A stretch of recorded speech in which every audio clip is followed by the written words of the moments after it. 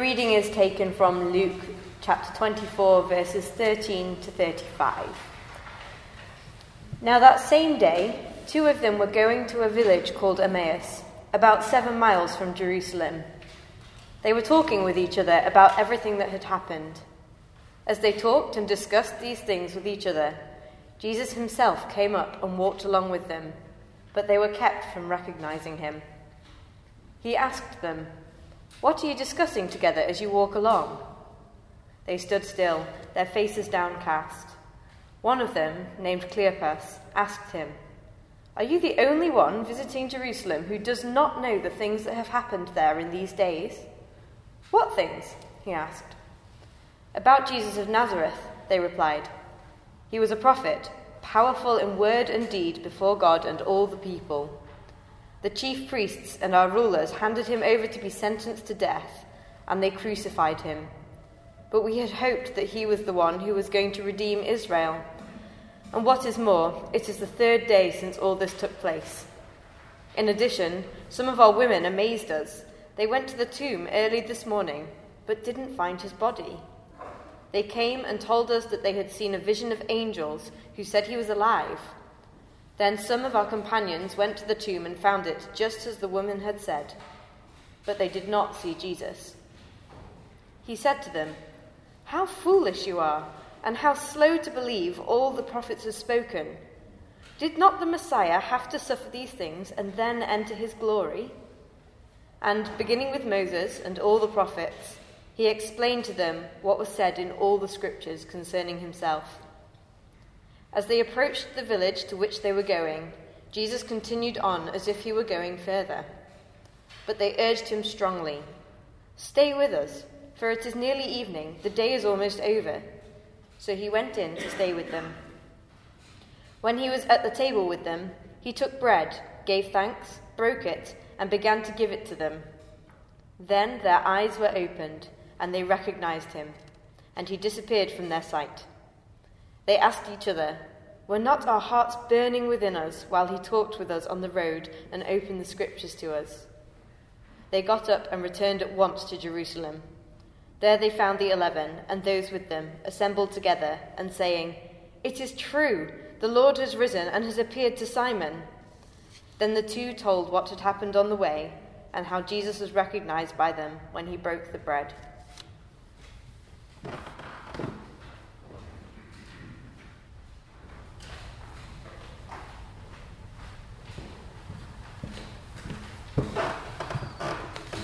Well, good afternoon, everybody. It's been a privilege to be with you these last 3 weeks. We've been doing a little series in Luke's Gospel. We started with the parable of the Good Samaritan as we asked the question, well, who is in and who is out? Who is welcome? And then we looked at Jesus' crucifixion and how even as he died on the cross, Jesus is giving a welcome to a convicted criminal into the very kingdom of God. And so today we follow that theme again as we look at this amazing story of the Emmaus Road. My name is Krish and I run a charity called Home for Good. We are all about hospitality. What does it mean to welcome those that are most in need of a loving and caring family? And our particular interest is around vulnerable children and how we welcome children who've had just the worst start in life into families that are going to give them the love they need in order to thrive and to flourish. And we take great comfort, great encouragement, great challenge from the practice and life of Jesus. Just this week, I was talking to my sister. She's down in Brighton and she's trying to clear out our family home. My mother was a bit of a hoarder, and so there are certain rooms in our house where you can't actually open the door because there's so much furniture inside. And so we're trying to decide what we're going to keep and what we're going to throw away. What is the value in the furniture in that house? And there's one piece of furniture I have put dibs on. I've got a yellow sticker on it and it's mine. It's just a simple rocking chair where my mother used to sit to warm herself by the fire. It's where she used to darn my socks. Do you remember an age when we didn't used to just buy new socks? She used to darn new socks. She used to make sure my lunchbox was ready. She used to read me stories. That was her place. And so that chair is very precious to me. And there's no way anyone's getting rid of it. And I guess as I go home to my house in Oxfordshire, I began to ask, well, what is the most valuable piece of furniture that we own? And we decided it was our kitchen table. And it's not valuable because of what it's made out of. It's a bit of MDF, actually, with a few legs bolted on. It's not even valuable because of the quality or the quantity of food that we serve on it, because we're a bit into mass production in my family. There are 7 children that live permanently with us, and they're often bringing friends home from school, so life is a little bit busy, so it's often beans on toast. So it's not the food and it's not what it's made out of, it's more the relationships that were forged around this table that make the difference. I think of birthdays where the children come down and they sit at the table and their eyes are wide open as the table's piled high with presents for them to open. I think of Christmas, the last Christmas that my mother was with us. We're all sat around the table and the cancer's ripped through her body, but she's still trying to make the best of it and make us laugh. I think of times when foster children have turned up, and this is the first time they're meeting the entire family, and they're a bit worried about whether they're going to be accepted, whether they're going to fit in.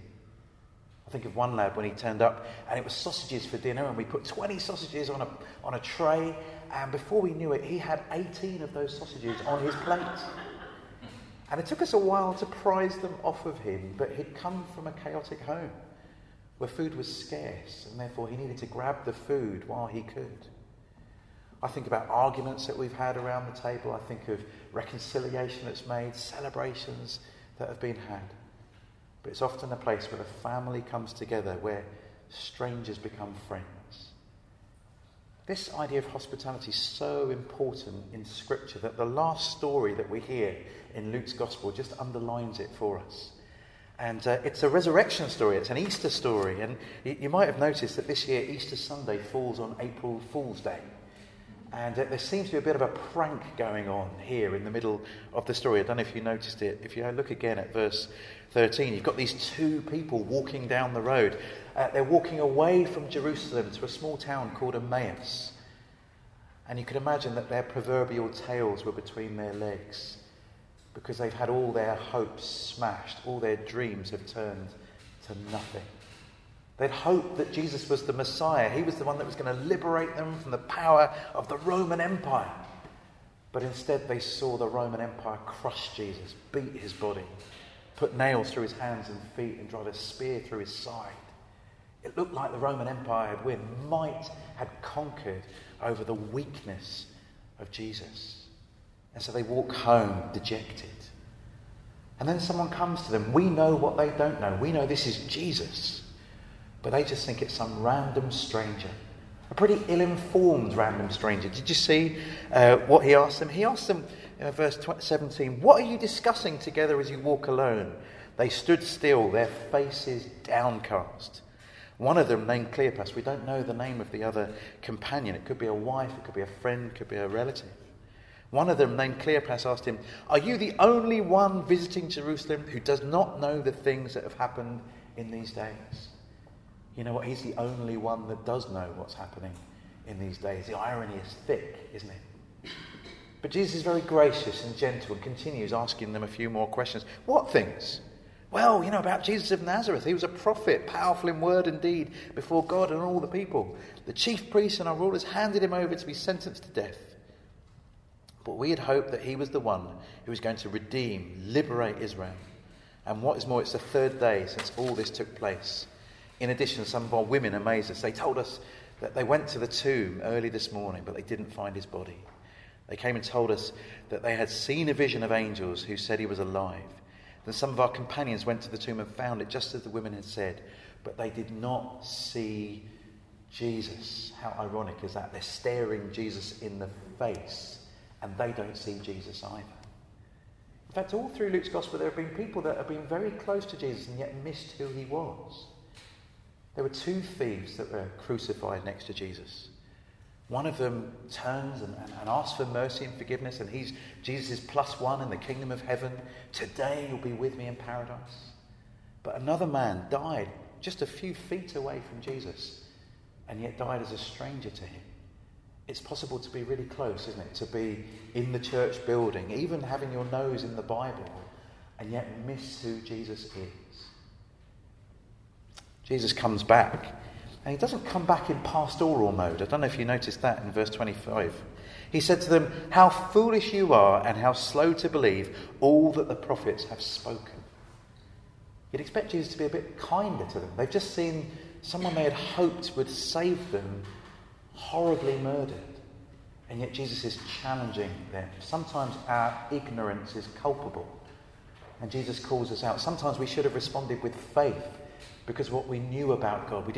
We shouldn't let our emotions or circumstances cloud our vision of who Jesus is and what he's come to do. Sometimes we need to go back to the scriptures, and that's what Jesus says. How foolish you are, and how slow to believe all that the prophets have spoken. Verse 27, and beginning with Moses and all the prophets, he explained to them what was said in all the scriptures concerning him. I love the Old Testament. I love teaching theology when I get the chance, but I would have given anything to have listened in to that masterclass in understanding the Old Testament. Jesus is the answer to all the questions that were raised in the Old Testament.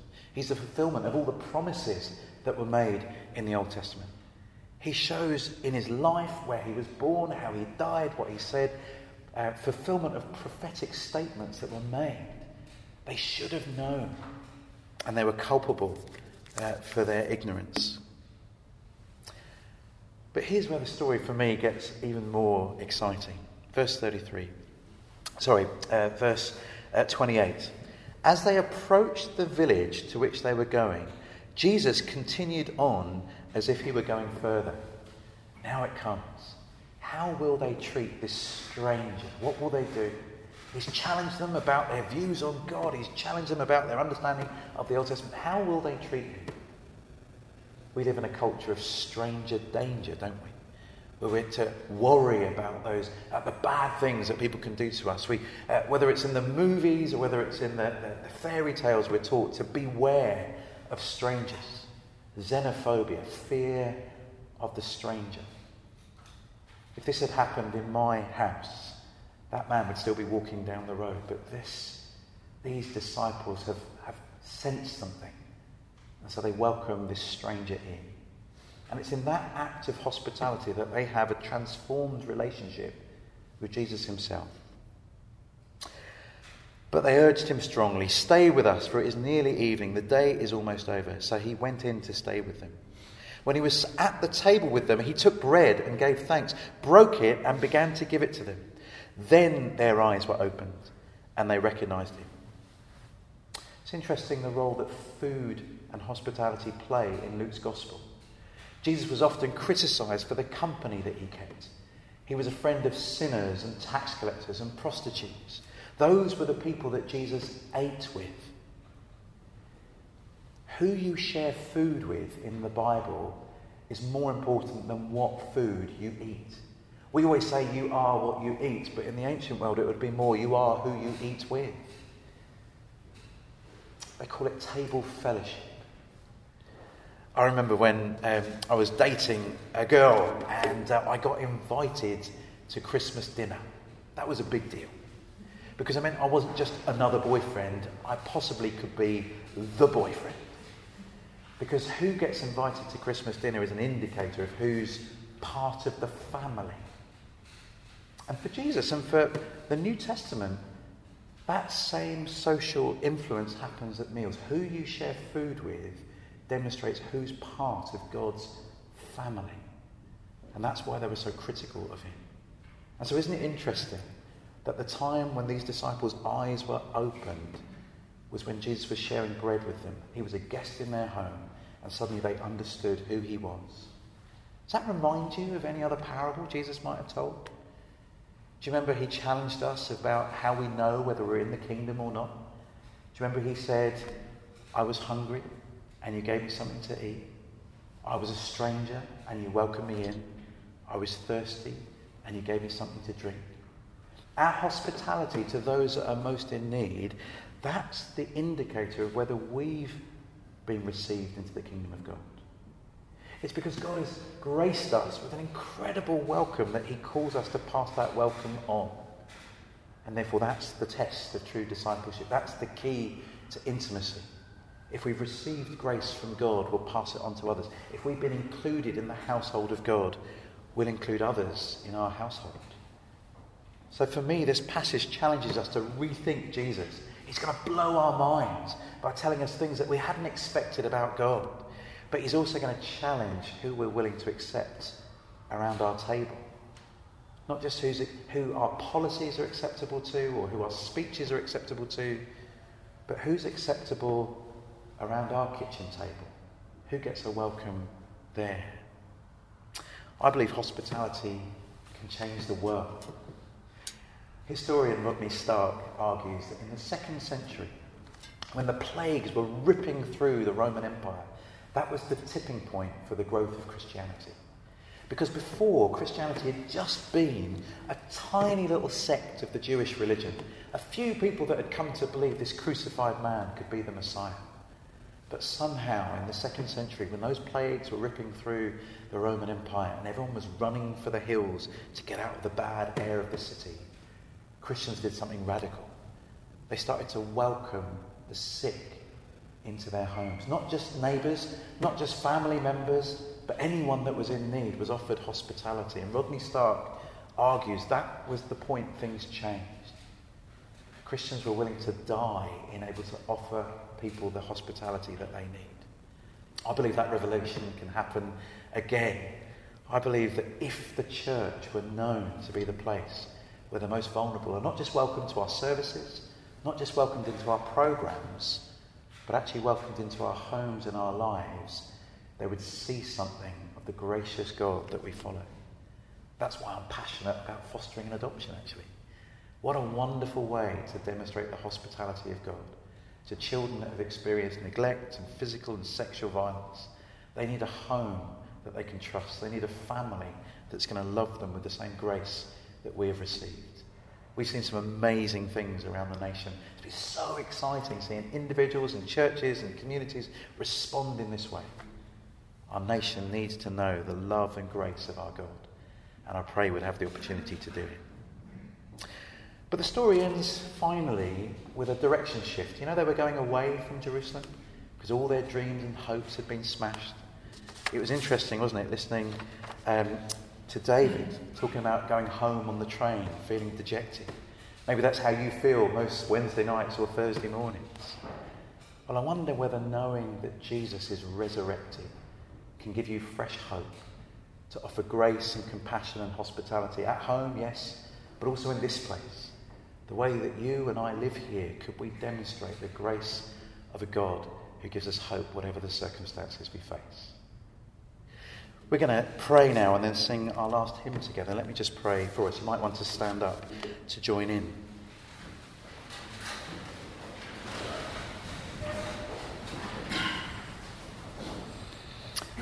Father God, thank you for your welcome.